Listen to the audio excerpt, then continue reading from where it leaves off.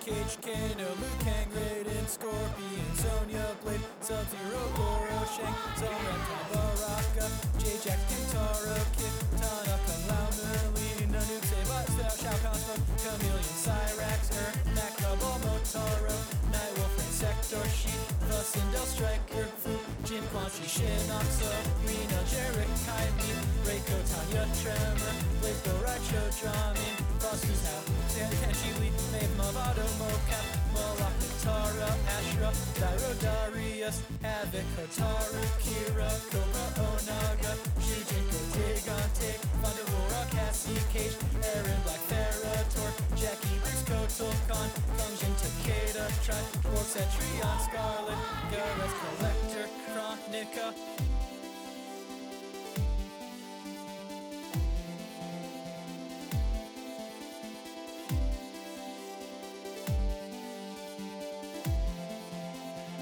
Welcome to Mortal Podcast. I'm your host, Ben Meckler, and this is the show where I walk my friends through the entirety of Mortal Kombat lore from the perspective of a single character.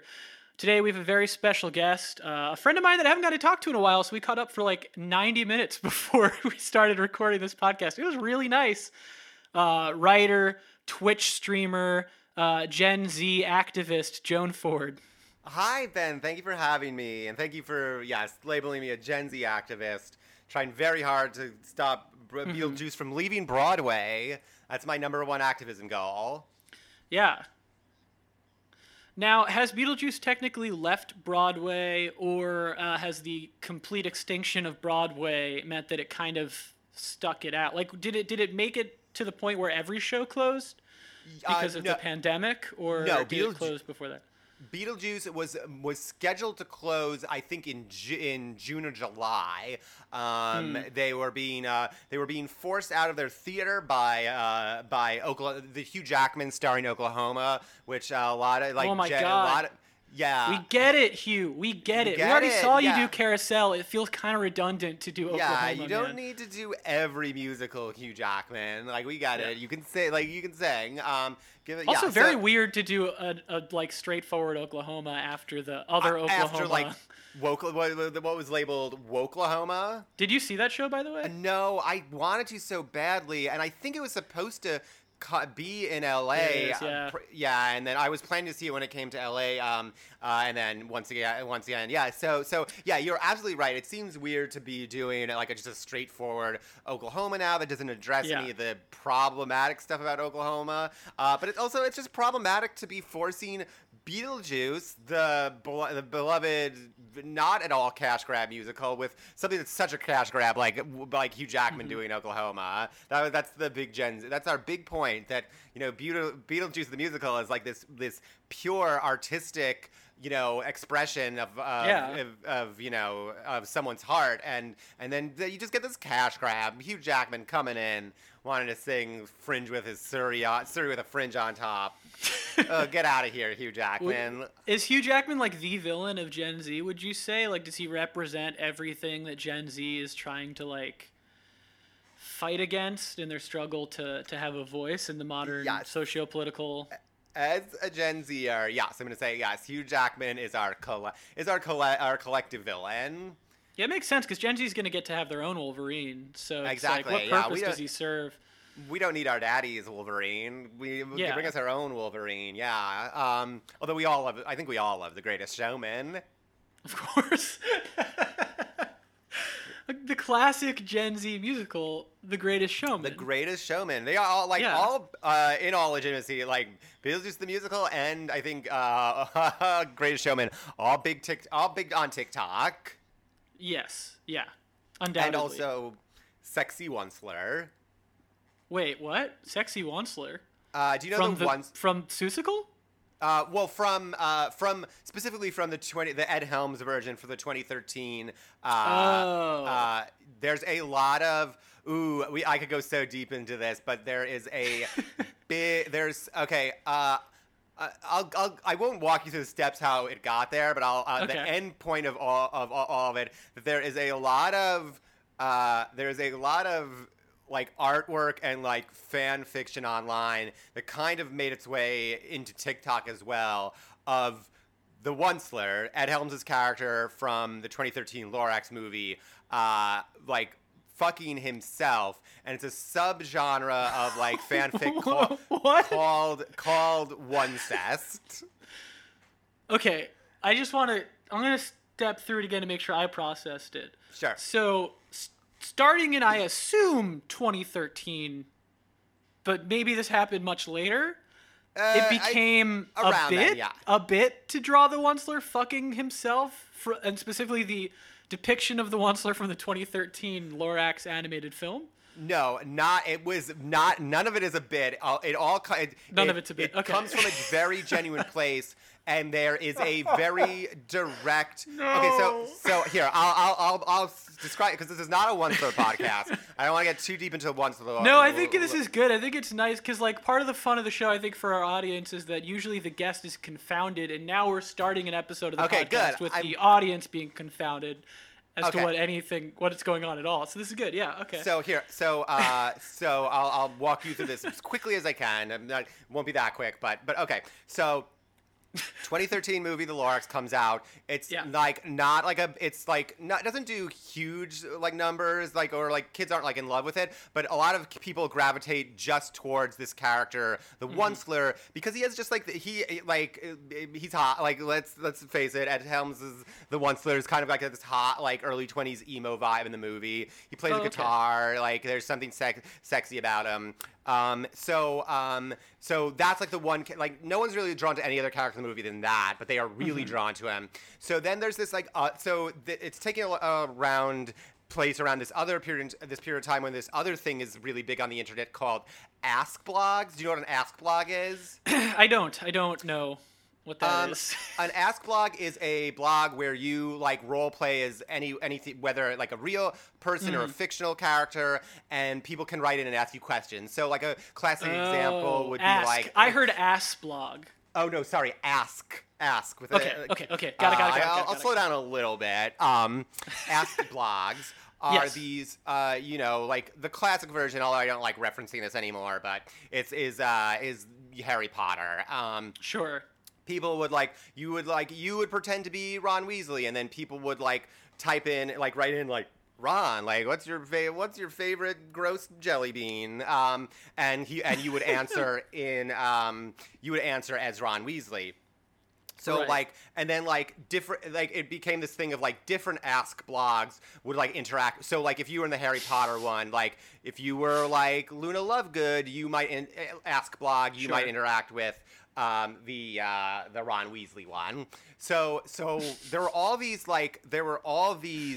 Onceler Ask blogs popping up at the time, but there was no other Lorax stuff. It was just the Onceler. It was just the Onceler. So people started. So people, to distinguish themselves, they started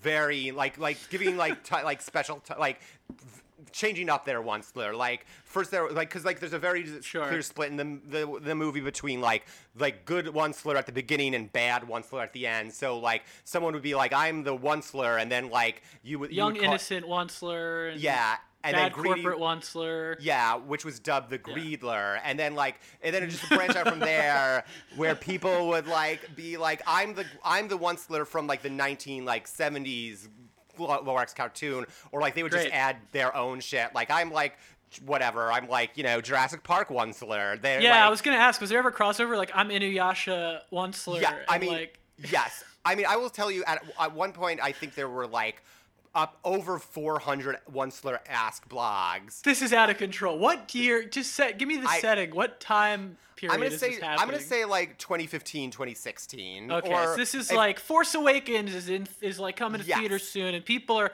spending a lot of time online looking for spoilers and role playing as the Onceler. As the Onceler, yes. Right. And got it. Okay. You would cool. And like, yeah, I think if you go to DeviantArt and type in like Onceler, you'll get a lot of artwork from like 2015, 2016. God Anyways, damn it. but another feature. So the other feature of these Ask blogs is that people would eventually start like shipping characters within the Once blogs. The Ask blogs. I'm really seeing where this is going pretty clearly now. Yeah. So if you're in the Harry Potter one, you'd ship like Ron and Harry or whatever and have them get together. But because there were only Onceler blogs within the Lorax fandom, people just started shipping shipping one Onceler with another, and that became the phenomenon known as Oncest. Great. And okay, I have only one follow-up question. I don't want to dive any deeper into this. Okay, yeah, we've gotten deep enough into it. Sure. Yeah, sure. But my question is, what is the TikTok evolution of Oncest? What would that even? What is that?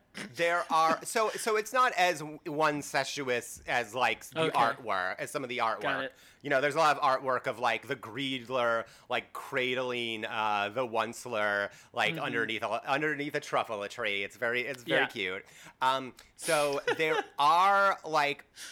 There's one in particular, I forget her name, but there's one TikToker in particular who just like, only TikToks as like sexy the Onceler, or I guess technically in the fandom, she has the green suit, so she's sexy Greedler, but she then will do, since quarantine has started, she will do like joint, like she will do kind of like socially distant joint TikToks with other Onceler cosplayers or whatever you want to call them, where it'll be screen split and they're like flirting with like two Oncelers are like flirting with each other set to like, a Billie Eilish song. Oh, wow. And the idea is for this to make people horny? Is that the like... I guess, I don't know if it's the idea is to make people like the audience horny. I'm sure it does, but I feel like it's really like mainly just kind of like it's like the creator is getting something out, like I see. Okay. I think like I do think there was probably something about like if I could legitimately dissect it, I think there's something about that character that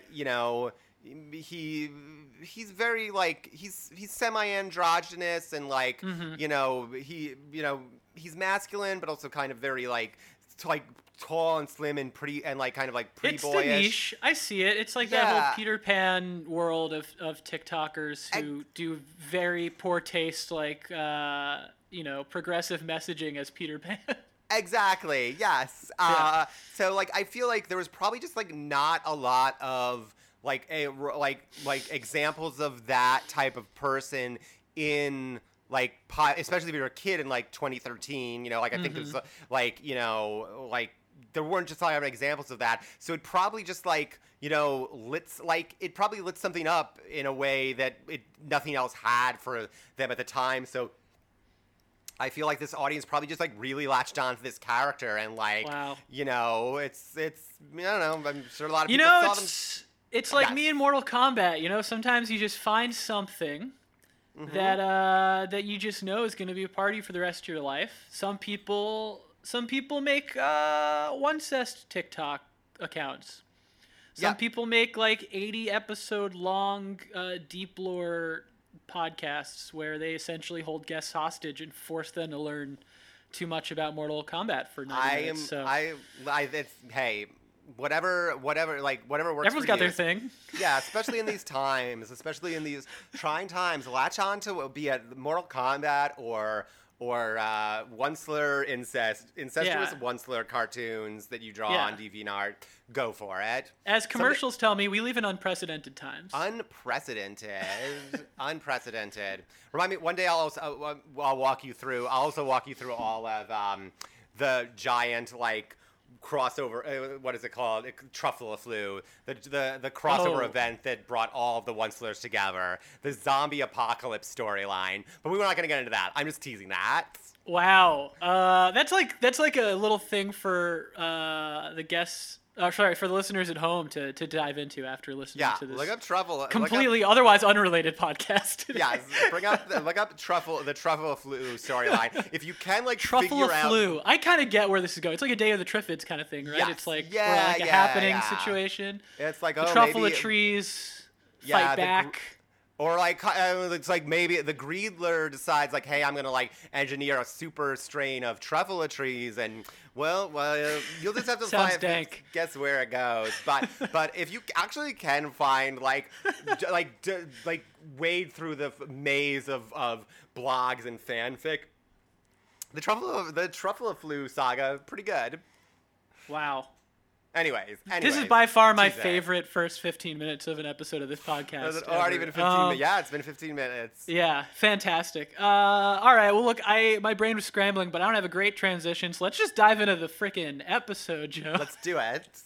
Joan, what is your history with Mortal Kombat up to this point? Ooh, well, I had the first 2 games for the Sega Genesis as a kid, and I remember, like, playing them in arcades when I was like, 10, 11, whatever. And I kind of honestly dropped off the series after Mortal Kombat 2, other than to usually when I would come back in would be like for weird crossover things. Like I played some of that. I played that Mortal Kombat versus DC game or whatever that was called, and then. Mortal Kombat versus DC Universe, completely bonkers game. Yeah. Yes, I played that, and then I would also play.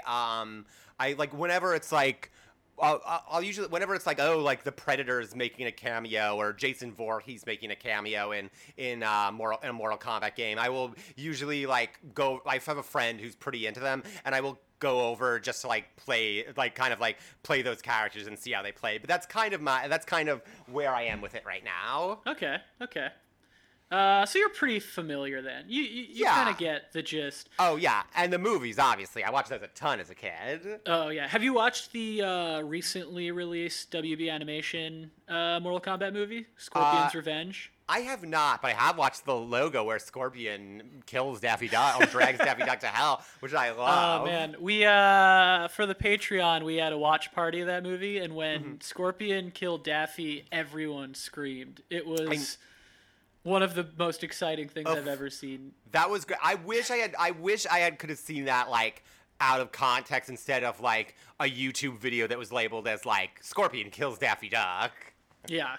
So something I am kind of curious about then, considering your pretty extensive experience with Mortal Kombat, is how much do you know about the One Being? I'm sure I've heard that word before, but I have not that character before. It rings a bell, but I can tell you nothing about him. Maybe it'll ring some bells when you start telling me. But right now, I would say I'm at other than name recognition, I'm at 0%. If this was, okay, I was gonna say I was like 0%. If this was yes, no, I'd be at full now. Okay, got it. I guess my greater question is your understanding of the tenets of the Mortal Kombat universe. You know that there are realms. You know that there are these different dimensions. You know that there are these different creatures. Do you know anything about the creation myth of why those realms exist? Because over time doing this podcast, I will say I've completely lost the thread of what do normal people who just play these games know and not know about the actual reason that there are these other dimensions, or in your mind are you kind of just taking for granted Mortal Kombat takes place in a world where we find out there are other dimensions? Yeah, I kind of take that for granted. It does that doesn't I would say it's I never need to know from multi-dimensional stories why are there other dimensions. It's that's kind of I feel that's just kind of the reality of multi-dimensional stories, and it's that feels our being having to start any story from our being why is there an Earth? That's crazy. Right. It's I don't know, this is the way things are. Well, Mortal Kombat does have an answer to it. Okay, great. Well, I want to hear it. And it always has. In a sense, being that there's a creation myth. There was a god called the One Being. That was essentially God as we generally in most religions these days imagine the idea of God. Mm-hmm. The One Being and nothingness. The One Being made the Elder Gods, this pantheon of gods, to help create like the universe and life. And then the Elder Gods were like, why do we have a boss if we are capable of creating life? And so they made these weapons called the Kamidogu daggers, and they hacked the one being up into millions of pieces. And those pieces are the various realms. Gotcha. Okay, so Earth realm, meaning like the whole universe as we know it, is just a piece of the one being. Outworld, where the conqueror Shao Kahn has waged his war trying to merge realms for thousands of years, in most iterations of Mortal Kombat, is just another piece of the one being.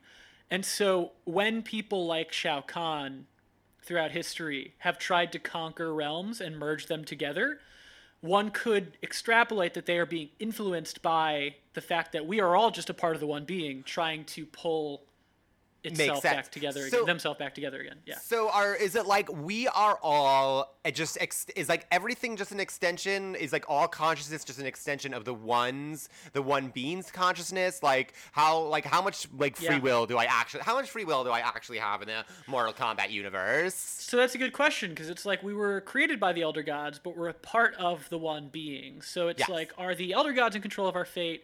That's a pretty definitive no, because the reason they created the Mortal Kombat tournament, the tournament was created by the Elder Gods. Gotcha. Was as a safeguard to make it more difficult for the realms to merge.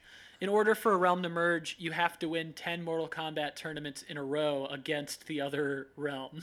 Okay, so here's my question about that. If they can just create rules like that to say how universes can and can't merge, why 10 seems like a small number? Why are they they were just like, we got to make it kind of fair? Why weren't they just like, you have to win like a million rounds? Or like they could just create a rule that's like universes can't merge. That's a thing that cannot happen.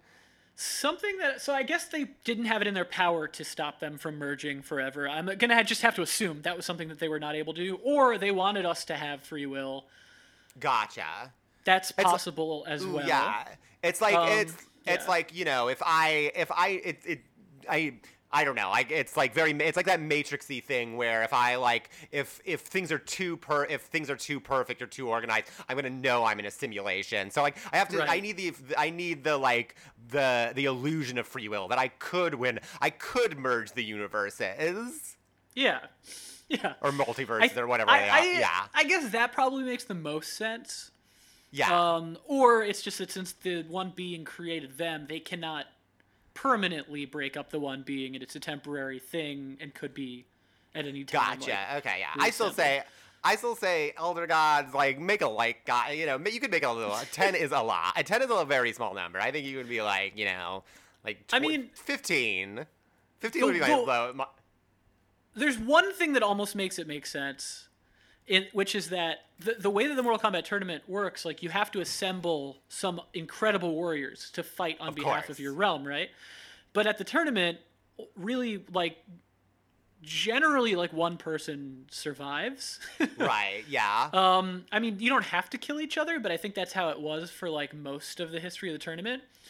So I guess one could say, like, in theory, it would take, like, 10 lifetimes to get through those tournaments, because you would need to have a batch of warriors that could conceivably fight and win in a tournament like that.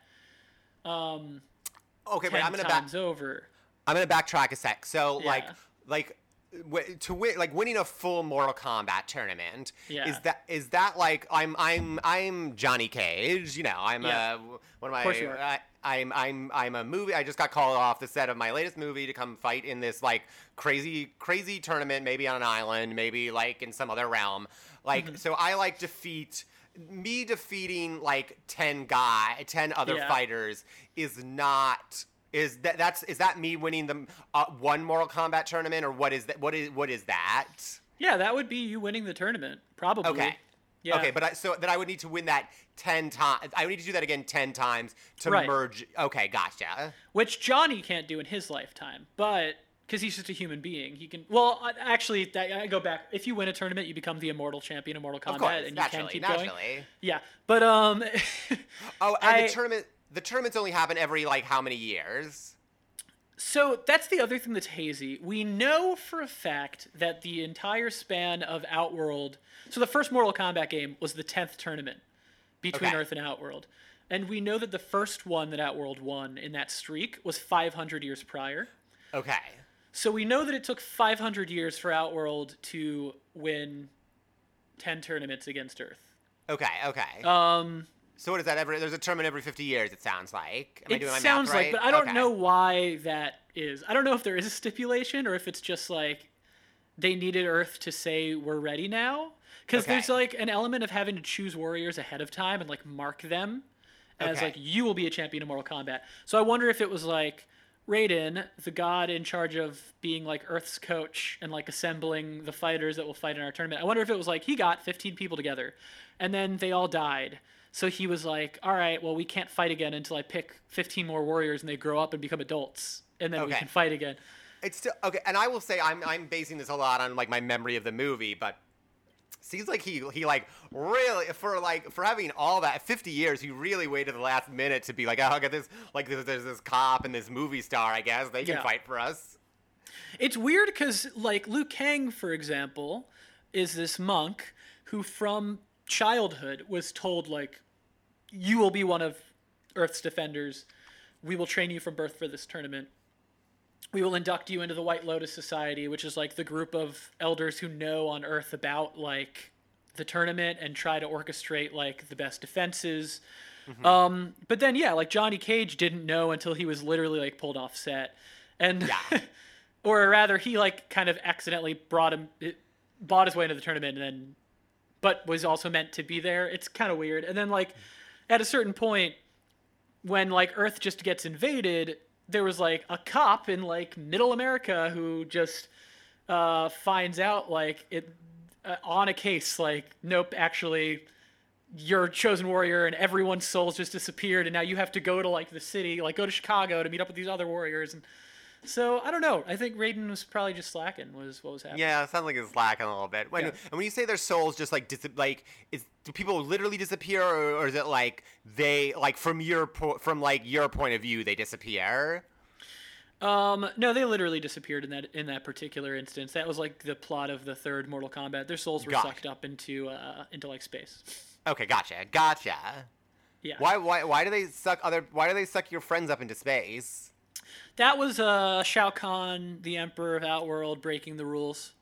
There was like some hokey shit. All right. But ultimately, that stuff isn't important to today's story. Gotcha. We're actually talking about a character named Tanya, who is an Edenian. So her life was very much influenced by Shao Kahn because Edenia was this beautiful realm of like hot wizards that was conquered by Shao Kahn directly before he tried to conquer Earthrealm. And so she is very much a part of his story, but as far as the invasion of Earthrealm goes, she was not super involved.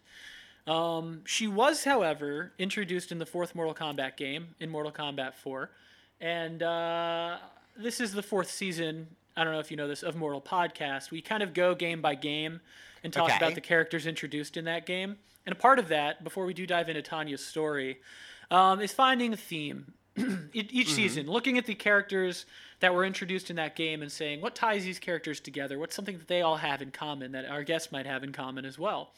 And for season 4, that theme is betrayal. Mm-hmm. So before we talk about Tanya, I ask you, Joan, is there a time in your life that you've been betrayed? Let me think about it. Yes. I'm going to say I'll also accept a story of a time that you've been a betrayer, by the way, if you'd rather tell that kind of a story. Oh, shoot. No one has taken me up on that offer so far. I wonder if I can like think of a time. I'm wondering if I can think of either time. Can I have a second to think this over? Yes. And we'll edit it out. I want people to see kind of how the gears turn. How the gears. Okay, yeah. I'm trying to think back to when I've betrayed. I'm also looking at I'm looking at pictures of Tanya. Mm-hmm. Is Tanya's feet like a thing? No, is it a thing for you? Looking now at her feet? It's not a thing for me because I just discovered it, but it looks like a thing. It's a thing for some people because there's a lot. Yeah, that makes sense. Yeah. Ooh, yes, okay.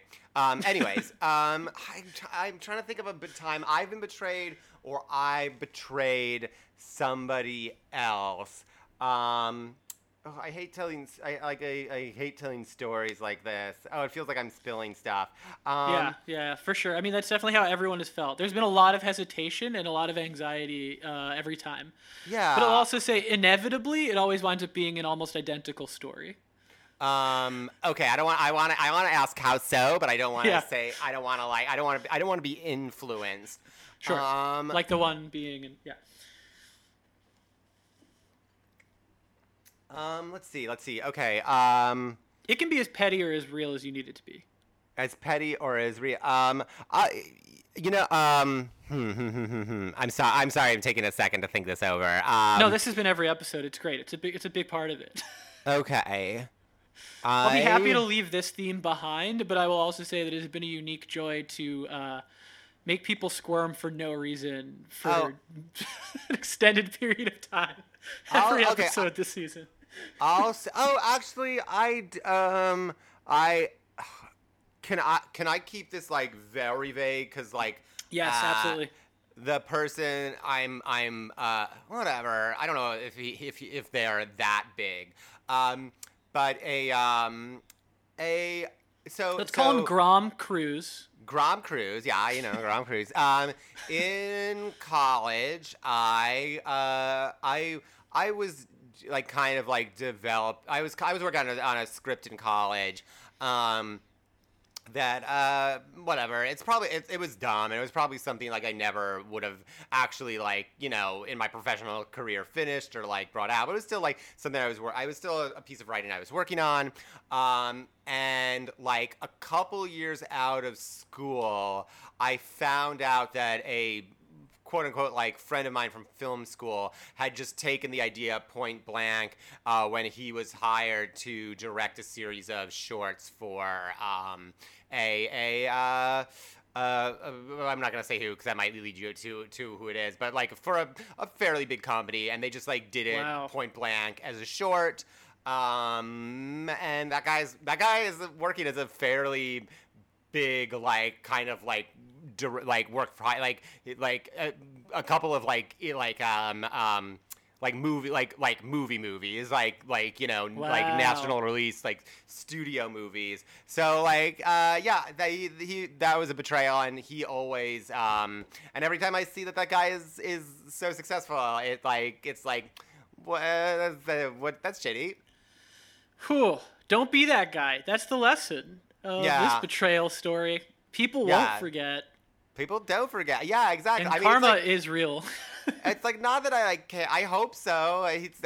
So far he's been doing okay, and it's like not that I like I said, it's like not an idea that like I would have ever like. It was not like a great idea that I was ever going to like it was like one of those dumb ideas you have when you're like 19 and like you're like this is great, and then you like look back and you're like what the fuck was I writing? It's just like it's the idea of it be like good or bad.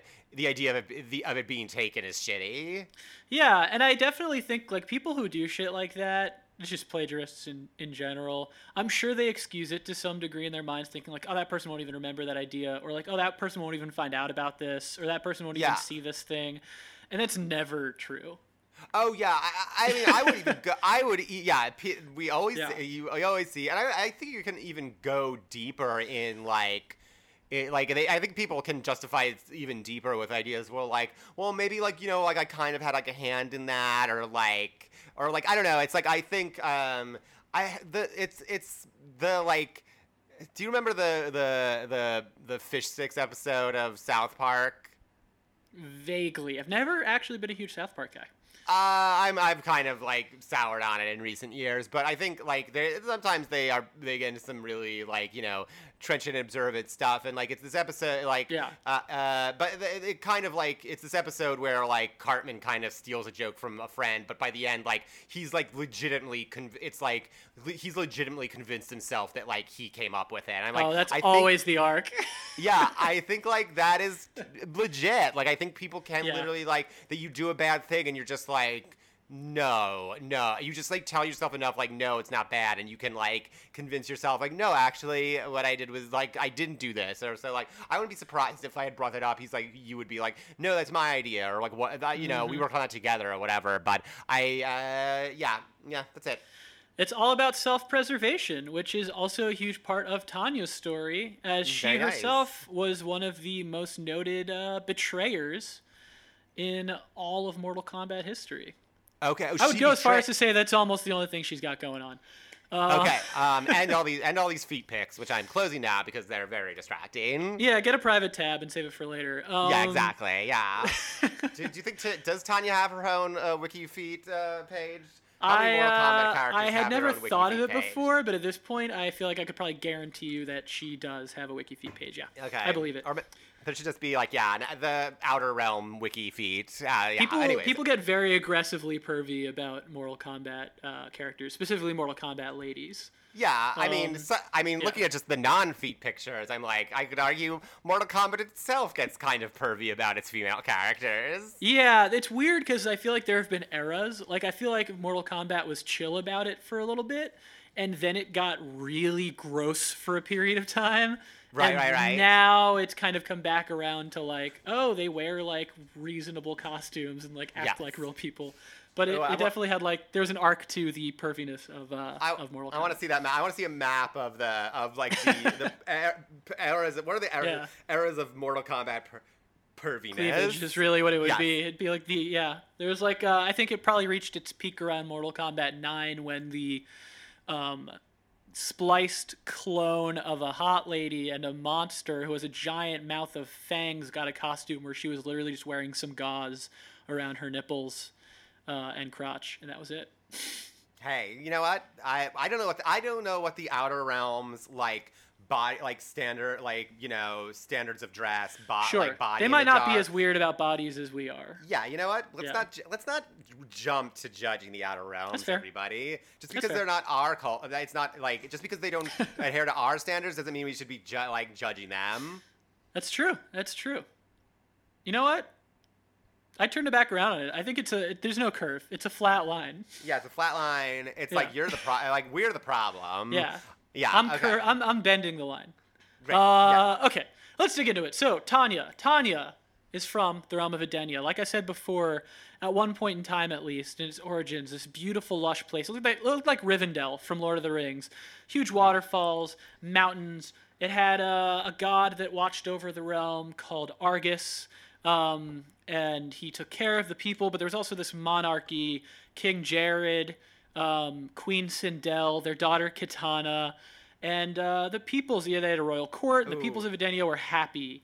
Also, one of my favorite I love fantasy worlds that have bonkers name and then also Jared. Yes, yeah, it's the best. But of course they spell it Jarrod, which turns normal name into fantasy. Into fantasy name, yes.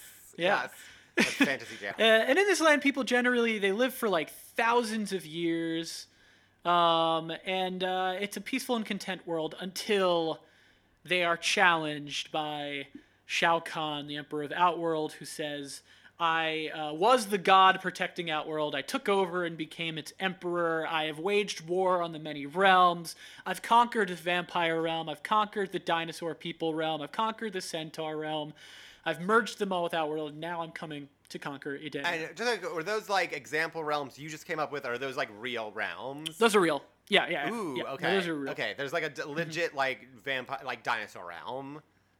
There's a dinosaur realm because the dinosaurs left Earth Realm when this is actually going to become kind of a part of Tanya's story, but basically during the creation of the realms, one of the elder gods, this guy named Shinnok, was like, hey, other elder gods, why are we just going to watch these realms and give them free will from above when we could get down there and conquer them and do cool bad shit? And the other elder gods were like, no, and Shinnok was like, yeah. And so he came down to Earthrealm and tried to conquer Earthrealm and tried to conquer Edenia, and there was a big civil war, and he eventually got locked up. And I forgot why I started telling this story. That ties into the dinosaurs going to their own realm. Yes. So during this civil war, it was when dinosaurs were on Earth, and specifically in Mortal Kombat lore, dinosaurs had basically started to evolve into dinosaur people. Gotcha. Because dinosaurs were the initial like race of Earthrealm, and so they had to run because of the fighting between the Elder Gods on Earth. It was so dangerous. They had to run to a new realm called Zaterra, I believe. Okay, and sorry. Okay, yeah. Yes. 2 questions. 1, is that where like the lizard face guy comes from? Lizard? Reptile. Yeah. Yes. Okay, that's where Reptile comes from. Yes, he is the last surviving Zaterran. Okay. Because that realm eventually got conquered by Shao Kahn. Okay. And they were all genocided except for Reptile. That's sad. And then follow-up question: like when the dinosaurs are just like, we got to go to another realm. How do you accomplish just like going to another realm? I think Raiden maybe gave them safe passage using some kind of god magic. Okay. Yeah. Like they wasn't like mostly the dinosaurs weren't like building sliders machines. Yeah. There's like they had sliders machines. There's a couple of different ways over time. Like I think initially some sorcerers at the beginning of time had made these secret portals between the realms. Okay. That were lost to time and remained secret, but one of those will become a part of today's story. In addition, eventually, the U.S. military finds out a way to use technology to open up portals between the realms. So they're building sliders machines. They do have sliders machines. And cyborgs that have sliders machines built into like their gauntlets. It's a whole thing. And hopefully some John Rice Davies? Yeah. There's definitely some John Rice Davies in there that have their own sliders machines. Good. Yeah, sliders is probably canon, or at the very least, completely ripped off Mortal Kombat. Yes. Wait, I don't remember. That came after Mortal Kombat, right? Sliders? Oh, for sure. Okay. Yeah. It's pretty blatant. Yeah. So around the time that Edenia was challenged by Outworld, Tanya was the daughter of Edenia's ambassador to other realms. And so her job at this point was like she probably knew of the threat of Shao Kahn ahead of time because there were every once in a while throughout history refugees from other realms who would come and say like, my realm just got conquered by so and so. Like, could I have safe passage to live here in Edenia?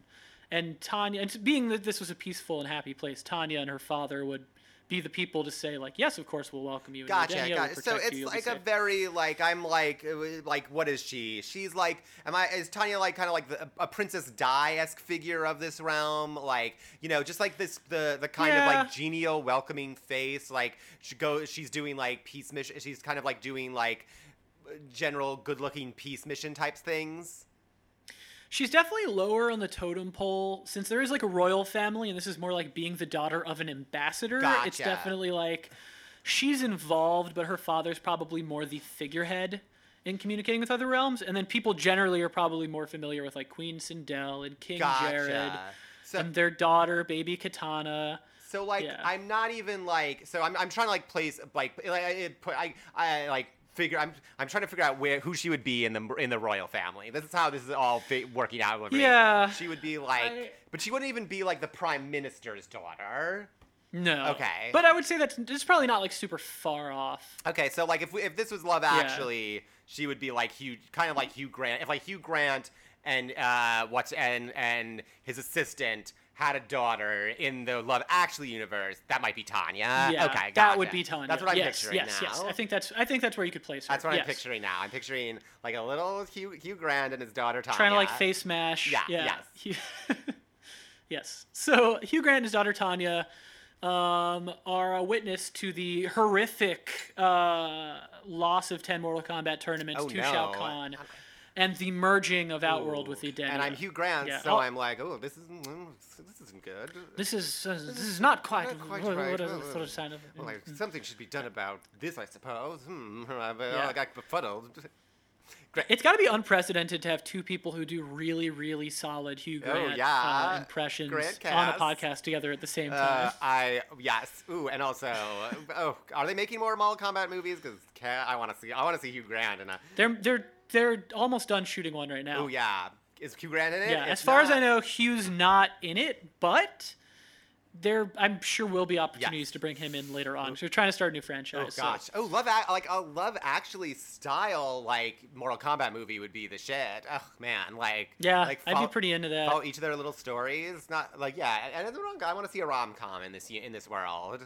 I've never seen. You could do one. Yeah. I think between either Johnny and Sonya, or Liu Kang and Kitana, or possibly Jackie Briggs and his name's slipping my mind. Kenshi's son. Goro and Man Goro, because that's I consider. Well, Goro has 7 wives. Oh wow. Okay. Canonically. Yeah. One for each. Is it like one for each appendage or something? Well, he's got 4 arms and 2 legs, and I guess a big swinging dick. Yeah, so yes. So one for each, a wife for each of my appendages. Okay, well, that's the other thing I want to see now is Big Love with Goro.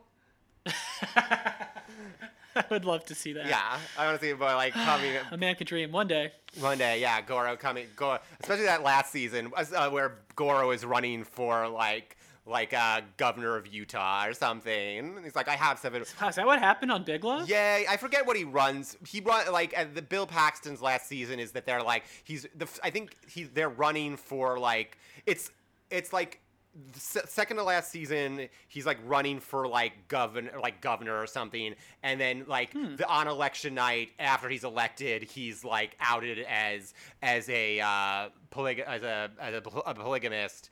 And then the last season is I think if I remember correctly, last season is well, now I'm I have to deal with the fact that everyone hates me, but I'm also governor, and it's but just put Goro in there.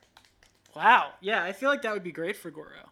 I also might be huge love. Huge love, yeah. I also might be completely misremembering Big Love because I haven't watched it since it was on. That's what I remember. Yeah. But spoilers or not for spoilers. Big Love. Potential for anyone listening. in one of the realms, in one of the outer realms, that's what Big Love was. Yeah. It might have been this one, but I'm not sure.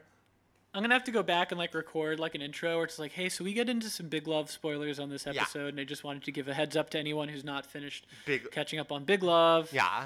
The show that ended in 2012, or there's maybe earlier, or there's potentially not, depending on how correct or not. I am. Yeah, I won't be checking. Yeah, so. Just put that that feels like a good general warning for all podcasts. This podcast may or may not contain Big Love spoilers. Any podcast may or may not contain Big Love spoilers. This is the Schrodinger's box of Big Love spoilers. Anyway, so Tanya's the daughter of the ambassador of Edenia, and our world conquers Edenia, and it's awful. And Edenian lifespans are thousands of years. Oh. So Tanya now lives for thousands of years under the horrific rule of Shao Kahn. Edenia is sapped of its beauty, climate changed all to hell as Shao Kahn saps its energies to empower himself. They are conscripted into his army as he tries to conquer realms. They're forced to be his servants. I believe a later game implied that under Shao Kahn's rule, Tanya was at some point just straight up tortured and used as chained up at Mortal Kombat tournaments as an example of what could happen to you if you were conquered. Was she in the back? Was there some levels where you would see a woman chained up and you're that's Tanya? Yes. That seems unnecessary, but okay.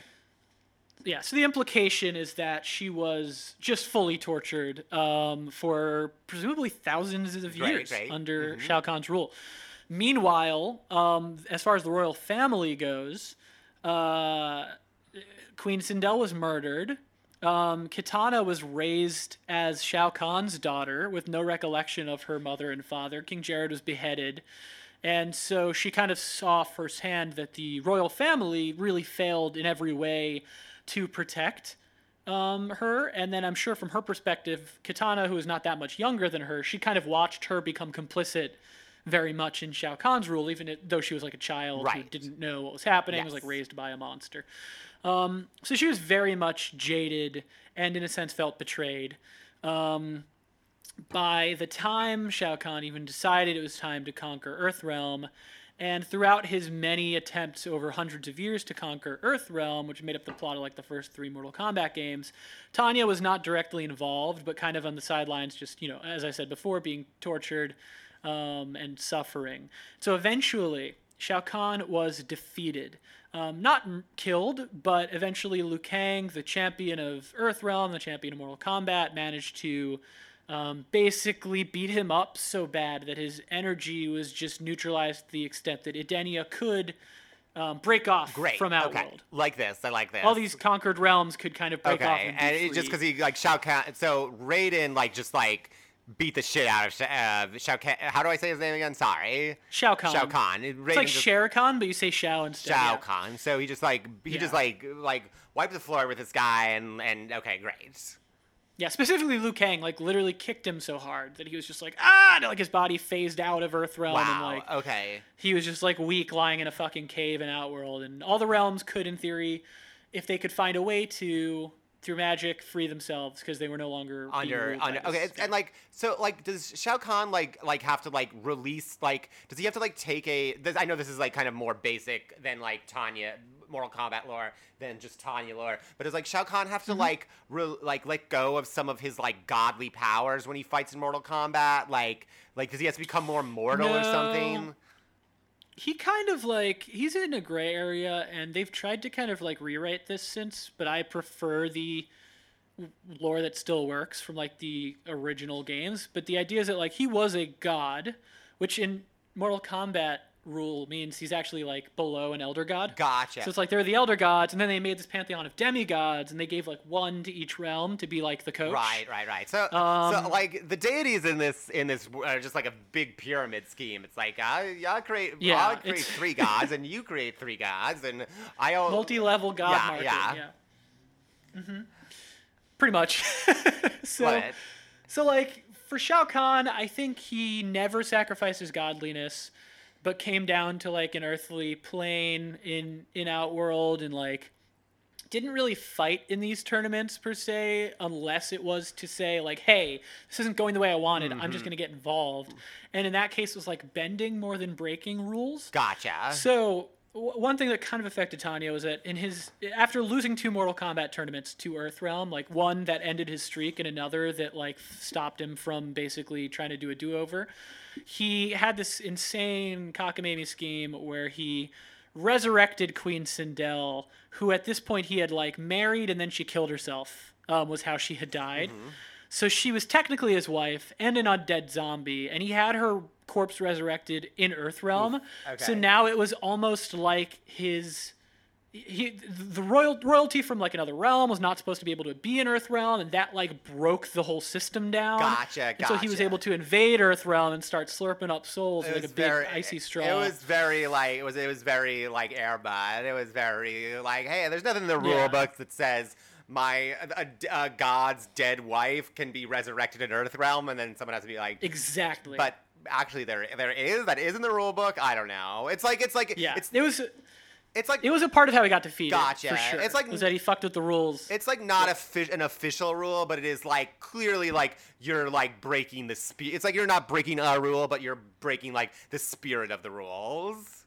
Yeah, the Elder Gods were like, it was heavily implied. Yeah, it's like, come on, Shao Kahn, you knew that this, like, we just didn't have had to say this. Yeah. So Shao Kahn is defeated. Sindel, however, has been resurrected. She gets freed from her, like, weird mind control. Mm-hmm. And she and Kitana, now grown, decide to make a new Edenia, to free Edenia. Love it. And start over again. Yeah, it's a very sweet thing. Yeah. It's a great, like, redemption story. Tanya, they're putting their trauma behind them, being like, you know what? Time to start. Like, I'm not gonna perpetuate this cycle of trauma and abuse. Edenia's moving forward. Yes. Love it. And Tanya looks at that and says, "Fuck that." Mm-hmm. And fuck both of you. Gotcha. Okay. She's like, this royal family failed to protect us the first time around, and I was traumatized by thousands of years of torture. I am now afraid this will just happen again, and particularly if the exact same people are our leaders, and just fail again to protect us. Mm-hmm. You know what? And that's not an unfair like place to come from. It's not. That's not unfair. You know what? Like the idea that like I'm, their system of rule maybe could be reevaluated and changed. I think that's totally fair. Totally fair. Yeah, I think so. As I get it. I get where her head was at. Yes. I don't necessarily agree with what she chose to do next. Okay, well, yeah, that's what I'm getting. I'm just saying, like, you know what, like I'm not judging her trauma or how she's processing it, and you know what, it's like I think systems of rules like this, like all like need to be reevaluated every few so, and like no shade on Katana and the mom, I forget her name, but it's like I wouldn't know how to deal with like some god or elder god like being like we're taking over now. Like they shouldn't be expected to have known out of the box how to deal with that. But also like it's a reality now. We have to think about how do we deal with this. Yeah. Mm-hmm. Yeah. So Tanya, at some point, it's not entirely clear how, is contacted by representatives of Shinnok. Okay, yeah. The fallen elder god who had tried to conquer the realms aeons ago. Cool, yeah. They get like she gets like a recruitment call from Shinnok being like, hey, with the Shinnok, like headhunters from the Shinnok Corporation. Would you be interested in a position with us? Yeah, we have a position. It's got full benefits with the Brotherhood of Shadow. Now I have to ask, like, do you have any, like, what are your, like, feelings about betraying your family and your realm? Is that, like, a deal breaker for you? Well, it depends on the hours, I guess. Yeah. So Tanya gets contacted by this group called the Brotherhood of Shadows. Basically, Shinnok has been banished to the Netherrealm, which is like, what if hell was a dimension, Event Horizon style. Mm-hmm. And my favorite style. Same. That was the, I will say, first R-rated movie I saw in theaters. I was 7 years old, and my mom let me go because the older boys in our neighborhood were going, and she was like, yeah, it'll be good for him to hang out with the older boys. It'll be nice. Very cool. Cool mom. 7 years old, movie theater, saw blood coming out of the people's eyes. Yeah. It really fucked with me. But I'm fine. You're fine. Now. You're fine. Very well adjusted. I became a writer. Yeah. It worked out. So, how many kids were Tanya? Oh, sorry. I was gonna say, how many kids were compelled to become writers after seeing Event Horizon? Probably a lot. Yeah. If you were compelled to become a writer after seeing Event Horizon, hit me up. Yeah, I would like to know. I'd also like to know how the other kids I saw that movie with turned out. I'm not in touch with any of you guys anymore. But if any of you Tamarack, Florida kids are still around, they all became writers, right? Your hit me up. Friends. I assume so. Yeah. Every single one. Yeah. Yeah. Anyways. One of you was named Ricky. Ricky from Tamarack, Florida, who also lived in a retirement community growing up as a little kid after your parents got divorced. If you remember going to see Event Horizon with a kid named Ben when you were like probably also 7 or 8, hit me up. Also, Ricky, if you haven't turned that growing up in a retirement center, if you haven't turned that into a sitcom yet, what do you don't sleep on? Feels like a big opportunity. Don't sleep on that life experience. Yeah, it's got to have like elements of that sitcom that lasted like 8 episodes, JKL 743 or whatever, the Richard Kind sitcom. What was that? That was like, or no, was it Elliot Gould? I think it was Elliot Gould. It was like a guy moves in next to his, is it his divorced parents' apartments, or is it? Was that he's in an apartment next door to like his parents and his in-laws? There was like that I remember there was like a TV Land sitcom I think called like Retired at 30, and it's about like a guy who makes all his money and then retires at 30 to like a retirement center. Which makes, as you do, Yeah. Anyways. No one really does that though. Anyways. Except your friend Ricky, but Except for Ricky. Yeah. Who made $1 billion writing like I don't know, Tales of Despero, and now he lives in a retirement community. Anyway, shout out to Tales of Despero. So Tanya gets hit up by basically so Shinnok got sent to the Elder. So the Elder Gods banished him to the Netherrealm, where he was supposed to be tortured for all eternity. He eventually talked some Netherrealm denizens into helping him conquer the god who was like the coach of the Netherrealm, this guy named Lucifer. They murdered Lucifer, and Shinnok took over and formed like this cult called the Brotherhood of Shadow with intentions of eventually conquering the realms and murdering the Elder Gods. Okay. And so they hit up Tanya and say, hey, Tanya, are you interested in joining us? Here's the thing. We are going to conquer Edenia. There is a portal that we've discovered to Edenia. do you want to help us, as the daughter of the ambassador, do you want to help us sneak into Edenia posing as refugees?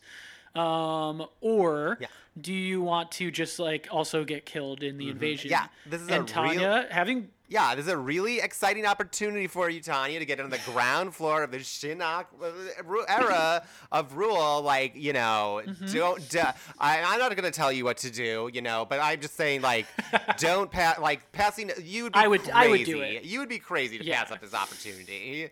People are literally killing for this opportunity to get on the ground floor of Shinnok and, like, you know, it's just be thrown in your lap. What are you going to do, Tanya? Yeah. Yeah. Well, obviously, Tanya's like, I'm freaking in. Yeah. Brotherhood of Shadow me up. Yes. Ooh, get me that. And she says yes, and she sneaks this dude named Quan Chi, who's like the Rasputin of Shinnok's, into Edenia, posing as a refugee from another realm that was conquered by Shao Kahn. And she brings him into the kingdom alongside a few demons posing as refugees. And Syndella's like, oh, great to meet you. And then they're all like, actually, we're demons. And they take over Edenia, and they lock up Sindel. And Tanya becomes secretly a member of this coup. Okay. Pledging herself to the Brotherhood of Shadow and to Shinnok. They swiftly conquer Edenia, which means it's time for phase 2, time to take out the rest of their enemies and conquer the rest of the realms so that they can kill the Elder Gods. Okay. Tanya has a specific job. Tanya's specific job is to find Liu Kang, who was the champion that defeated Shao Kahn and thus would be the greatest threat to Shinnok. And ironically enough, had also become Princess Kitana's boyfriend. So, like, I'm sure it was extra juicy for Tanya. Yes. And I'm from what I see I'm going to make a guess from what I've seen on the internet. She accomplishes this by exploiting Liu Kang's like love of feet pics. Is that what happened? Yeah. So she's like, I heard this guy loves feet pics. I'm going to use that to lure him into a cave. Yes. Where there's just going to be like a basic death trap. And she tries to lure him into various traps, and none of them work. It's like a funny comedy of errors montage. Right. It's like of her trying to like seduce him into traps, but he's too pure and he's too wise. It's like it's a little like it's a Roadrunner cartoon. She's the coyote. Am I right? Yeah. She tries painting a feet pic on like a wall directly under a bucket full of acid that's going to be like triggered. She like and he just doesn't go for it. She orders like, and she's like, "What is this guy not like feet?" Yeah, she orders like Acme brand like Acme brand giant feet because he also has like, I'm assuming he also has like a crush fetish, but then she ends up getting crushed by the giant feet. Yeah. Exactly. Yeah, that's exactly it. Okay. Yes. So it doesn't work, and of course, eventually. Liu Kang defeats Shinnok in single combat because he is very strong and he's a very good boy. And she is exposed in the process as a traitor of Edenia. And so with Shinnok defeated and the Netherrealm forces sent back, Edenia is once again free. Can I ask really quick? Sindel is once again the leader. How was she found out? Like, was it in natural, or did like after Shinnok was defeated, he just like throw her under the bus and was like, she's in on it too? It's hard to say. Either he threw her under the bus, or when it looked like things were going south, she got involved in the fighting just to like make a last-ditch effort. Like, no, I put all my eggs in this basket. They can't lose. Yeah. Or Liu Kang was like, that's the girl who painted feet pics on the wall. Yeah. And she was just exposed. People just got like suspicious. They were like, there are a lot of like, why are these pictures of your feet everywhere, Tanya? Yeah, this is fucking weird. What do you do? What do you like? Why like? Does this have something to do with Liu Kang, who we all know is like real into feet? He's got like a crush thing. Yeah. So she's exposed as the traitor of Edenia. Edenia banishes her. Liu Kang defeats Shinnok. Shinnok's forces are sent back, and so Edenia is once again like a free realm, and Tanya is banished. So now she just has no home and is forced to wander the wastelands of Outworld, which are still made up of like all these realms that had been like, they're just. It's kind of like a melting pot of people that were conscripted to live here, and now generations later don't have like a home anymore. Oh, okay. And so when I'm wandering these wastelands, like what am I looking at? Is it like a literal like mashup of like different realms? Is this where? Yeah, it's like Mad Max meets Lord of the Rings, but like the wasteland is like there's a citadel and there's also like this spire, and there are different kinds of architecture from different races, and then like because I'm envisioning I'm envisioning a different George Miller movie. I am picturing the titular city from Babe, Pig in the City. Oh, I was thinking maybe Mortal Instruments, but I guess that was not George Miller. Actually, it was it's Miller-esque. It was that was the thing. It felt like Peter Jackson doing George Miller. Yes, or a Jackson protege doing Jackson doing Miller. Oh yes. Ooh, I want to see. Do you think as long as we're on the topic, how do you think Babe's like courage and kindness would hold up in the Mortal Kombat tournament? I think Babe would do pretty well because when it comes time, he like sticks to his guns and he's willing to fight. Yes, he's willing to fight. He stands up. He stands up to that bulldog. He saves that bulldog who almost drowns. Yeah. Oh man. Yeah. Babe, Pig in the City. What a fucking great movie. It's an incredible movie. It's psychotic and I love it. Ugh. Yeah, the sad monkey really made me depressed as a kid. Yeah. Like fully depressed. It's such like I recently did. Not this isn't a Babe podcast, but I would say I recently for the first time in one night watched Babe and Babe in the City. It's like so jarring, just like how like the tonal jump from that one movie to the next, and it's like I'm crazy and I love it.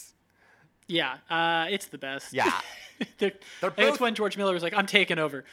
Yeah, they're both fantastic, but like, George Miller's relationship with Babe is very funny in that like he was like, I don't know, the first one he was like, I don't know if this is gonna do good, so he like pawned it off on another like director, and then as soon as it did good, he was like, well, actually, like I was the reason this was good, and I'm gonna direct, and then it tanked, and I don't know, but they're both wonderful, such wonderful movies. Anyways, it's funny too to remember that Babe was the front runner for Best Picture that year, and I think it was English Patient that won the same year, and that was considered an upset. That was Braveheart. Was it Braveheart year? Okay, yeah. And you know what? Yeah.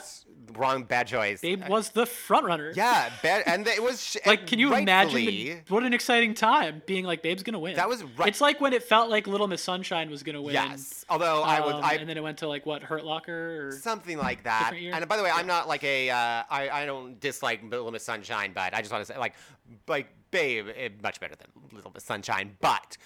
Babe should have won. Babe and Babe, both masterpieces. Holds up much better than Braveheart.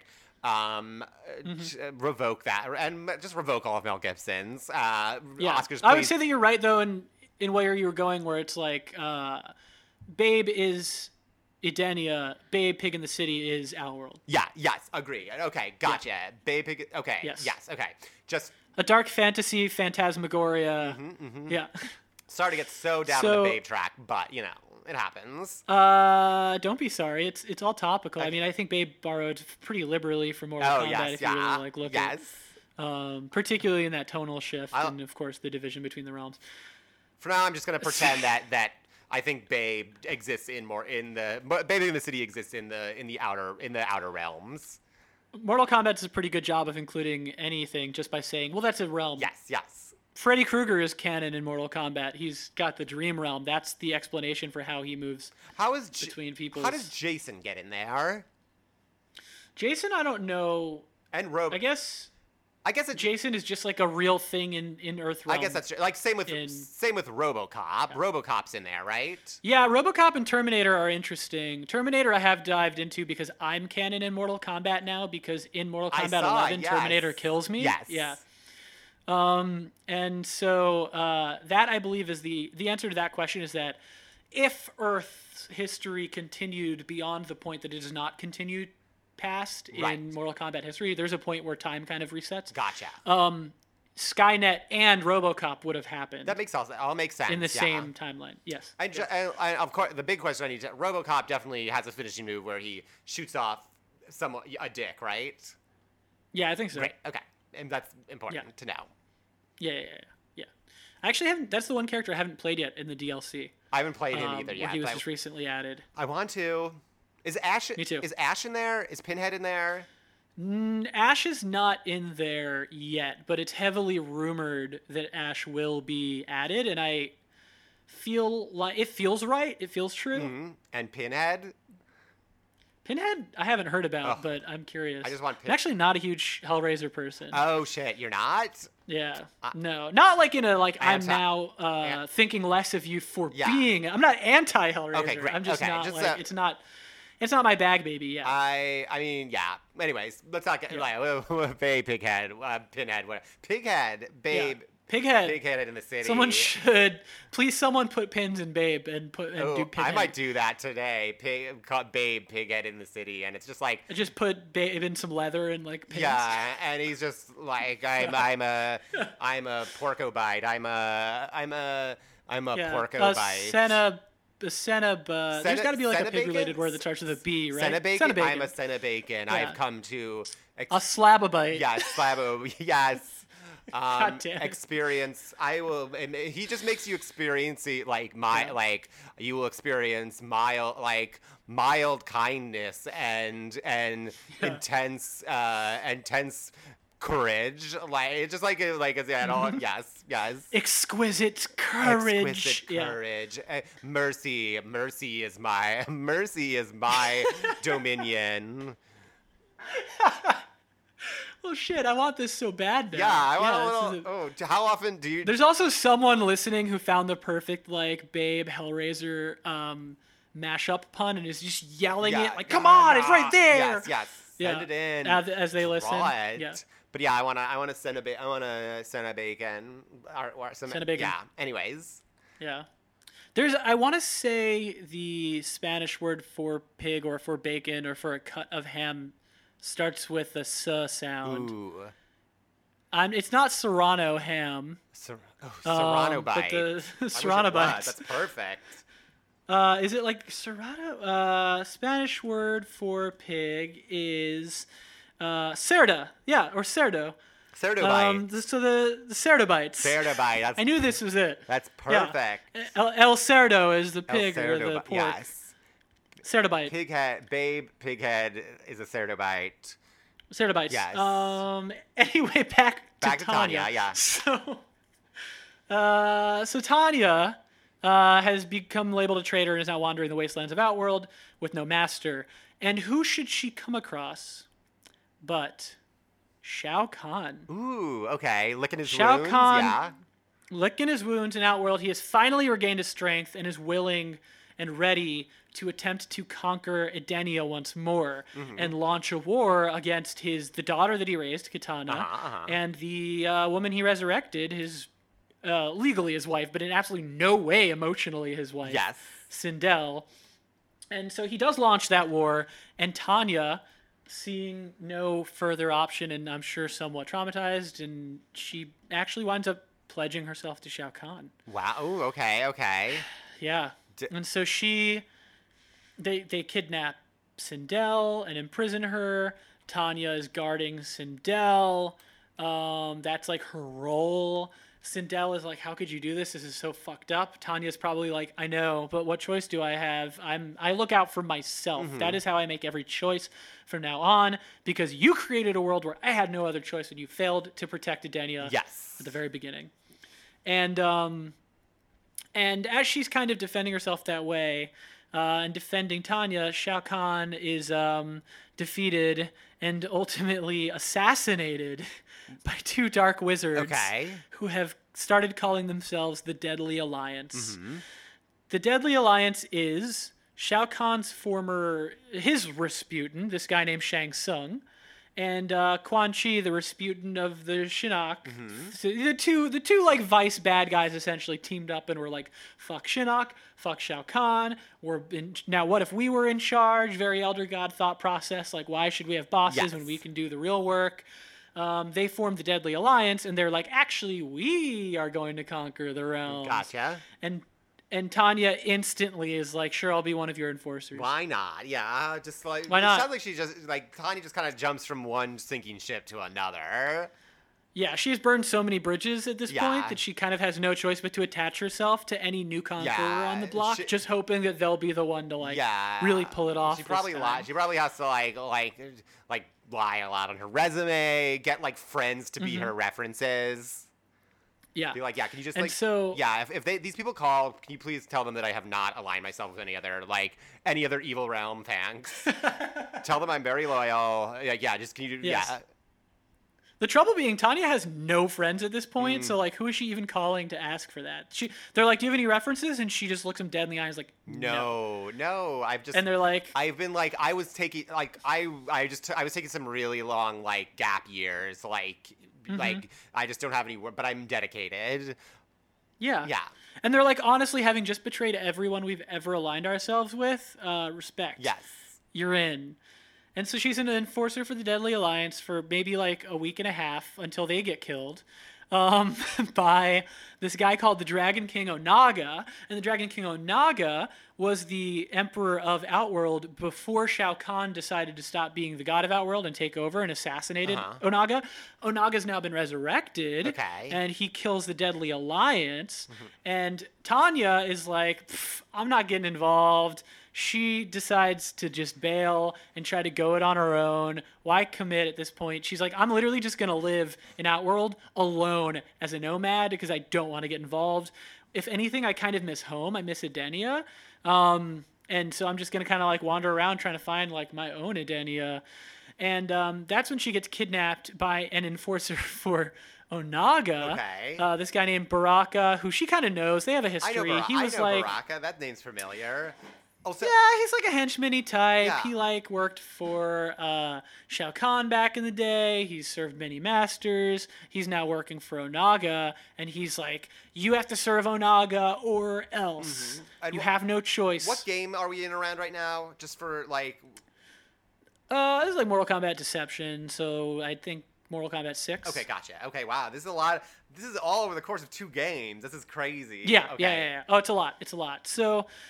So Tanya is basically forced to serve Onaga, and she's like, fuck it, sure. And she does. She actually quickly rises through the ranks to being his closest advisor. Nice. I would say mostly because everyone else is dead at this point. Go Tanya, lean in. I love it.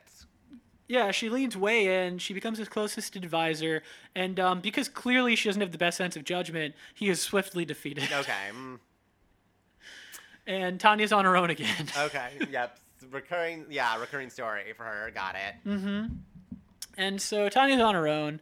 She's hanging out. She's living life out in the wasteland, serving no master, probably with kind of no job, probably not having a great life. And that's when she finds out that a great prophecy is being fulfilled. It is a prophecy she's aware of because it stretches as far back as Argus. Argus, the god who was supposed to be protecting Edenia when it was conquered, had set forth this sort of mandate where he was like, look, eventually all the realms will start to merge. There's nothing we can do to stop it. It's that's the way the realms want to be. Realms want to be one. We're just trying prevent something natural from happening. Yes, and he foresaw that it would happen when eventually there were so many powerful warriors who had attained so much power through various means that it would just be eventually the wrong person was going to be the one to unite the realms and to kind of be the vessel for the one being. And so he was like, I need to get ahead of this. I'm going to create a prophecy where once there are a certain amount of powerful warriors, once good and evil has become too imbalanced in the world, this sort of safeguard will happen. A pyramid will rise in Edenia, and whoever gets to the top of that pyramid will be able to, just like that, in a snap, attain the power of the one being. Gotcha. And his version of the scheme was he had two sons who were half gods, born by a human. And he was like, I will have them raised from birth to both be great candidates to make it to the top of this pyramid. Gotcha. This is another place where I'm seems like you're setting up a lot of unnecessary rules here, guys. You could just build. Why not just build a pyramid and and just be sun, get up there. I don't know, but I don't know. There you go. Just it seems like everybody in the Mortal Kombat universe could be making their lives easier for themselves, but I don't know. Who am I to make judgments? I mean, look, you're right. Yeah. And ultimately, none of this stuff really matters for Tanya because in her like current lifespan, like in the present, these two sons of Argus get resurrected. They're pretty much ineffective. All of the warriors you've ever heard of from any point in Mortal Kombat gather at this pyramid for this huge war because they all want to get to the top of the pyramid for their own reasons. It's like it's like one of those. It's Royal Rumble like briefcase tournament. Exactly. You're going for that briefcase. Yeah, it's the briefcase tournament. Tanya shows up because for her it's an opportunity to freedom. It's like no one can rule me if I'm on top, if I get this power. And she shows up there. She fights alongside the forces of evil because the party lines divide pretty quickly. Of course. And she certainly has more allies at this point on the side of darkness than light. And is basically immediately killed. Oh, I wanted her to win. I was rooting for her. Yeah, it was never going to happen, because when you hear it from her perspective, she seems significant. But in the grand scheme of things, she's a real nobody. Gotcha. Okay. Yeah, it's like we're all the stars of our own story, but... Yeah, that's the lesson of this podcast, really. Yeah. Yeah, I like that. Yeah, we're all Tanya, and we're also nothing. Yeah, I mean, when we, like, everything seems big when it's, like, happening to us, but sometimes you're just, like, one little person at the base of a universe like a universe controlling pyramid. Something interesting does happen for Tanya after her death, though. Hey, as hopefully it does for all of us, right?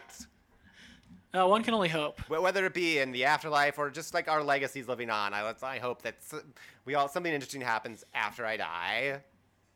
Yeah, or like what happens for Tanya, which is that time is more or less reset up to a certain point, and we get a second chance, literally, in a timeline. Yeah, so what happens is that the people who make it to the top of the pyramid are Shao Kahn. Ooh, okay, no! Not great. And Raiden. Yay! Yes, wait.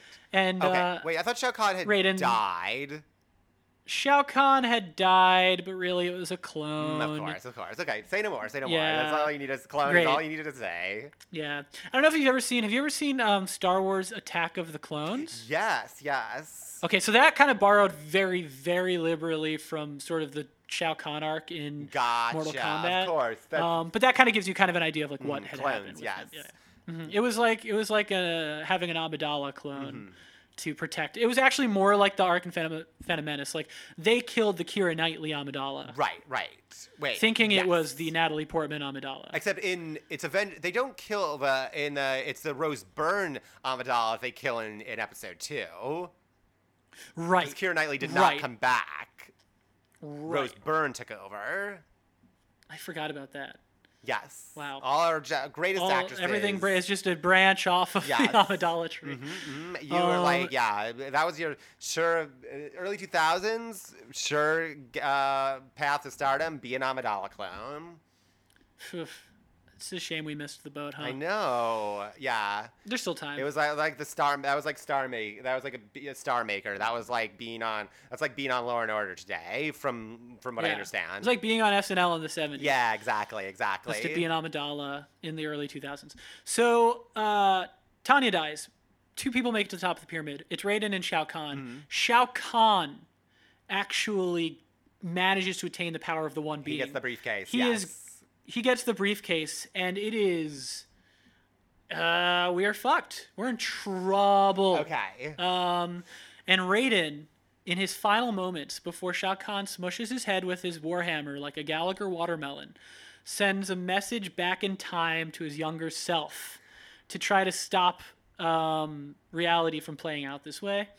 And that message is, he must win. It is so vague. It is so unhelpful that it creates a new timeline where, butterfly effect style, people just start making different choices. Gotcha. Spinning off of Raiden making different choices, trying to interpret this message. And it changes the course of everyone's life and basically gives everyone a second chance. All right. Shao Kahn, just be that's crazy to me. Be happy with what you've got. You're literally at the top of the pyramid. Literally, you're in control of the universe. You're not just like, let's move forward. You're like, no, that's living in the past. That's literally living in the past, and it's bad. It is. Yeah. It is so foolish. Very foolish, but yeah. So, it creates a new timeline. In this new timeline, Edenia is still conquered. Shao Kahn. So the new timeline starts kind of after Shao Kahn, around the time Shao Kahn was trying to conquer Earth. Mm-hmm. So like Tanya, same shit, different day. Like she is conquered, Edenia is conquered. The thing that changes in this timeline is that Shao Kahn, before Shinnok attempts to conquer the realms, Shao Kahn is fully taken out of the picture. Okay. In this timeline, Raiden succeeds in creating this new timeline. He does succeed in getting Shao Kahn out of there. Wait, Raiden creates the new timeline? Yeah, Raiden creates a new timeline by sending a message back in time to stop Shao Kahn from becoming the one being. I thought Shao Kahn sent it back in time. Sorry. No, it was Raiden. Oh, sorry. Okay. Raiden, yeah, Shao Kahn was going to be the one being and ruin everything. Gotcha. Raiden sent a message back in time to stop that from happening. Okay, sorry. I take back everything I said. But it was too vague. Shao Kahn. Yeah, so it's too vague, so it changed things, but in kind of weird, different ways. And so... Can I ask? I have a question, like a practical question. Like everything you're like telling me, like how does this like actually tie into like gameplay? Like, is there a level in some Mortal Kombat game where I'm like fighting my way up a pyramid with like 1,000 other people? Yes. Like there's like a Royal Rumble style pyramid You don't level. physically fight in that, but it's more like that's the premise of why you're fighting. Is that? And then so in Mortal Kombat Armageddon, the game that actually has that happening. Yeah. There's two by that point they had various game modes. Yeah. So there's the arcade ladder where you're just doing various fights. Yeah. And that doesn't have it's just the premise that's attached to it. Okay. So it's like all of these fights are part of the Battle of Armageddon. There's also a story mode where you play as the two sons of Argus being unfrozen because it's time for this war to happen. Okay. And in that, you are traveling through the various realms trying to stop that war from happening and trying to get to the top of the pyramid. And then in Mortal Kombat 9, which is like a reboot game, it just started with a cutscene of that war. Okay. And of Raiden sending the message back in time. And then from there, every fight was kind of going through the story one fight at a time from Mortal Kombat 1. Gotcha. And wow. But with a new timeline where events change. I'm looking at the we're in PlayStation 2 era. Yeah. Okay, wow, okay. But don't worry, there's not much Tanya in the new timeline. So what happens for her is Edenia is still conquered.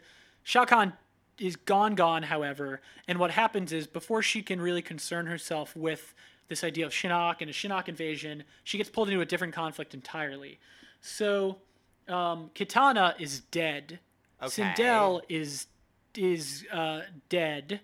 Shao Kahn is dead. And Outworld is thrown into a civil war. Mm-hmm. The two factions are Mileena, who is a clone of Kitana, but is very much Shao Kahn's real daughter, versus Kotal Khan, who was a general in Shao Kahn's army. Of course. And they have two different ideas of what the future of Edenia, the future of Outworld is. Right.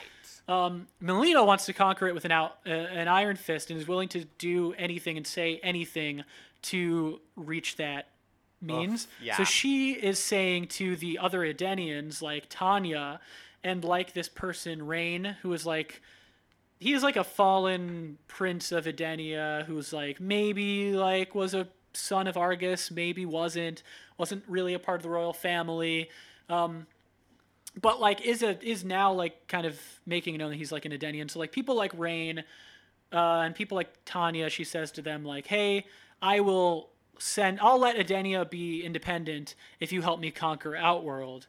Meanwhile, Kotal Khan is saying like, hey, it's been many generations.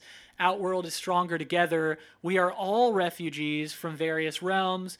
Outworld is a beautiful melting pot. Leave these realms a part of Outworld and let's create a new positive society together.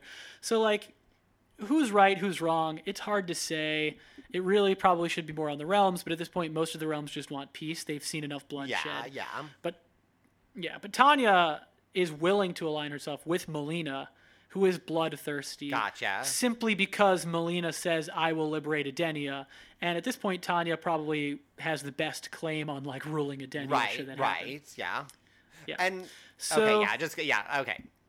I got it. Well, so basically, like, yeah, Tanya helps Mileena fight in this war, but ultimately Mileena's assassinated. And I guess what I was going to ask is, like, in this reset timeline, how bad is, like, how much of a bad storyline, like, how bad is Tanya in the eyes of the world or of the multiverse or whatever? Well, kind of all the people that had called her out and banished her before are dead in this timeline. Okay. Like, there is no Katana, there is no Sindel. They are in the Nether Realm, actually, at this point, as, like, undead revenants. Okay. So she's just, like, she's got a clean slate. Yeah, there's just like a handful of scattered Edenians in Outworld, and they just want peace, and freedom. So she throws in her lot with Mileena. Melina's assassinated, and here's the thing: I would say this is an opportunity here for Tanya to make different choices. Mm-hmm. She'd made all of her choices based on self-preservation, but at this point in time, if she wanted to, she could fight for real independence. She could fight for the Edenians that are left. And what is their best interest? That's hard to say. Is it being a part of like a united front of various races from various realms in a peaceful new world that just happens to be pieces of various realms mashed together? Or is it fighting for liberation and freedom and independence? I like that.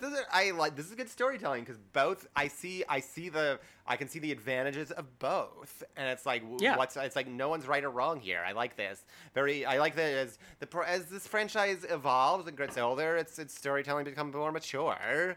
Yes, and also it does. Freddy Krueger and in the most recent game, like very much so. Yeah. And ultimately, after Melina's assassinated, Tanya makes a choice that I find very telling. It's actually the last choice we see her make. I can only assume what happens to her after this. After Melina's assassinated, she goes to Kotal Khan and sells out Rain and gives up his location, the only other Edenian around, in order to align herself with Kotal Khan out of self-preservation, which I think says what really her heart was behind the whole time. Yeah, for sure. Mm-hmm. That's and that's it for Tanya's story. We don't really see her again, so the only assumption we can make is that she stayed with Team Kotal Khan, and in the most recent game, his army was actually eventually conquered by a young Katana brought back from the past into the present, and then eventually that whole timeline was wiped out again anyway. So okay, so here's my big question for this ending. So this Tanya that made this once again this decision in pretty much completely out of self-preservation, has in this reset timeline, has this Tanya also like gone through those like thousands of years of like torture, or was this a complete reset where like that never happened? Nope, torture happened to her. Okay. Yes. I want to know who she was. Like, I want to know who she is before all that. Not to pass judgment on or say how I would have done written this Mortal Kombat storyline, but I almost want to see like the non tortured version. If we're gonna reset everything, I almost want to see like the non-tortured version of Tanya be presented with one of these choices and see what she does then. Like, it's like I think it's really interesting to kind of ask like how much does that like change her and and turn her into the person that we see throughout most of the series, or how much of that is just like who she was from the beginning? Was self-preservation always part of her MO, or was it like what the kind of centuries of torture did to her? It's hard to say. It's really hard to say. Yeah. Yeah. I mean, the only closest I could get to any kind of an implication is simply that she was, as far as we know, loyal to Edenia until Shao Kahn took over. Mm-hmm. So one would assume she was just like a pretty milquetoast Edenian. Yeah. Because she was just nice. She was the daughter of an ambassador who, seemingly did his job. Yeah. They cared about taking in refugees. So yeah. I mean, it's hard. It's like hard to judge someone who's been through all of that, literally, it's hard to judge someone who's literally been through what is literally a fantastical amount of torture. Yeah. Yeah. Very literally fantastic. So literally, as in there's no human there's no human way for me to judge that. What that would like? Yeah. There's no case being studies. Tortured for thousands of years, impossible to conceive of. Except by Pinhead and Pighead. Oh man, and of course, yeah, the Cenobites and Pighead. The Cenobites know how. Yeah, they are merciful, but they know how to be kind and merciful to people for thousands. I will be kind and merciful to you for thousands and thousands of years. How much mercy can you tolerate? I want this so bad. Yeah. Maybe a comic. It could happen. Yeah. But that's it. That's it for Tanya's story. There's no more to say for old Tanya, which leads us to the final segment of our show, Joan. It's a segment I like to call Choose Your Destiny. All right. In which I ask you, Joan Ford, if you existed in the world of Mortal Kombat, now that you know of the various realms, various races and factions, who would Joan Ford be in the world of Mortal Kombat, and what would your fatality be? Okay. Ooh, good question. Me in the world of Mortal Kombat is dream big. Okay, yes, dream big. I'm dreaming big. I want to be like a I kind of want to be like I kind of like the idea of being like an ambassador. I want to be like, I kind of like the idea of being like an ambassador, being able to like go to like other realms, and see other realms and like be kind of I want to be a positive force of change in this universe, like bringing, bringing like a kindness and mercy to the realms that need. I guess I'm inspired by my pighead, my Bay Pighead creation. But yeah, I want to be like I want to be an ambassador to the many realms. Get to travel, get to see the multiverse, and get to like hopefully save some people along the way. And I love it. And my fatality would be I'm gonna steal it from Babe Pig in the City. I would put you on I would shoot out a leash. It would like grab around your neck, and then I would like pick you, and then that would like swing around and like dunk your head into a little river where you would like flail and struggle to breathe. And then I'd lift you out and be like, hey, like, but let's be friends now. Let's like, now you're on. And then you're so owned, you just die of your own volition. Yeah, you're like, oh my, yes, exactly. You'd be like, I misjudged. I thought your heart would be like, I thought like cruelty and strength. I thought like cruelty and was like true strength. I thought being like dead to the world and like that was strength, but actually the real strength comes from like kindness, and I so can't deal with that I die. Yeah. It's perfect. That's a great one. Yeah. This is one of my favorite Choose Your Destinies. I'm glad we were able to bring the Cenobites into the picture. Yes. Me too. In a sense. Mm-hmm. Yeah. They exist. But the end is being dragged down to a realm of kindness. Yeah. We're like, no.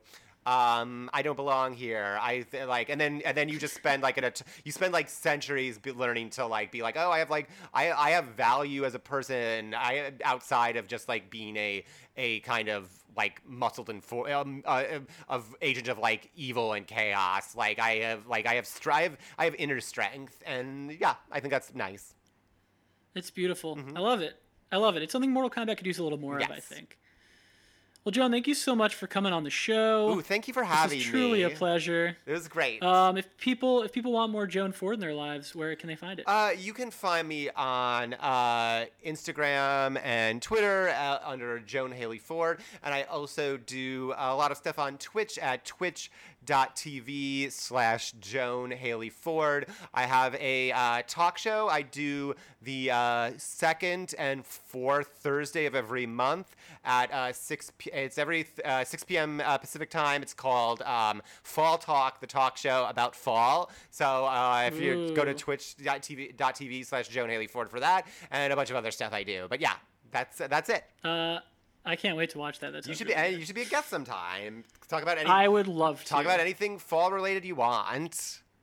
Oh boy, I want to talk about those good like pumpkin flavored pastries that show up once a year that have like a little pumpkin face. I think they're from Little Debbie's. That's good fall talk. Pumpkin Delights, I think that's what they're called. That's big fan. Ooh, that's great fall talk. We could do like a little taste test. Oh, that'd be great. We can talk about House 2: The Second Story. I'm in. All right. We'll book you. Great. I can't wait. All right. Thank you, Joan, again for coming on the show. Thank you, audience, for listening. And as always, finish him. Finish him.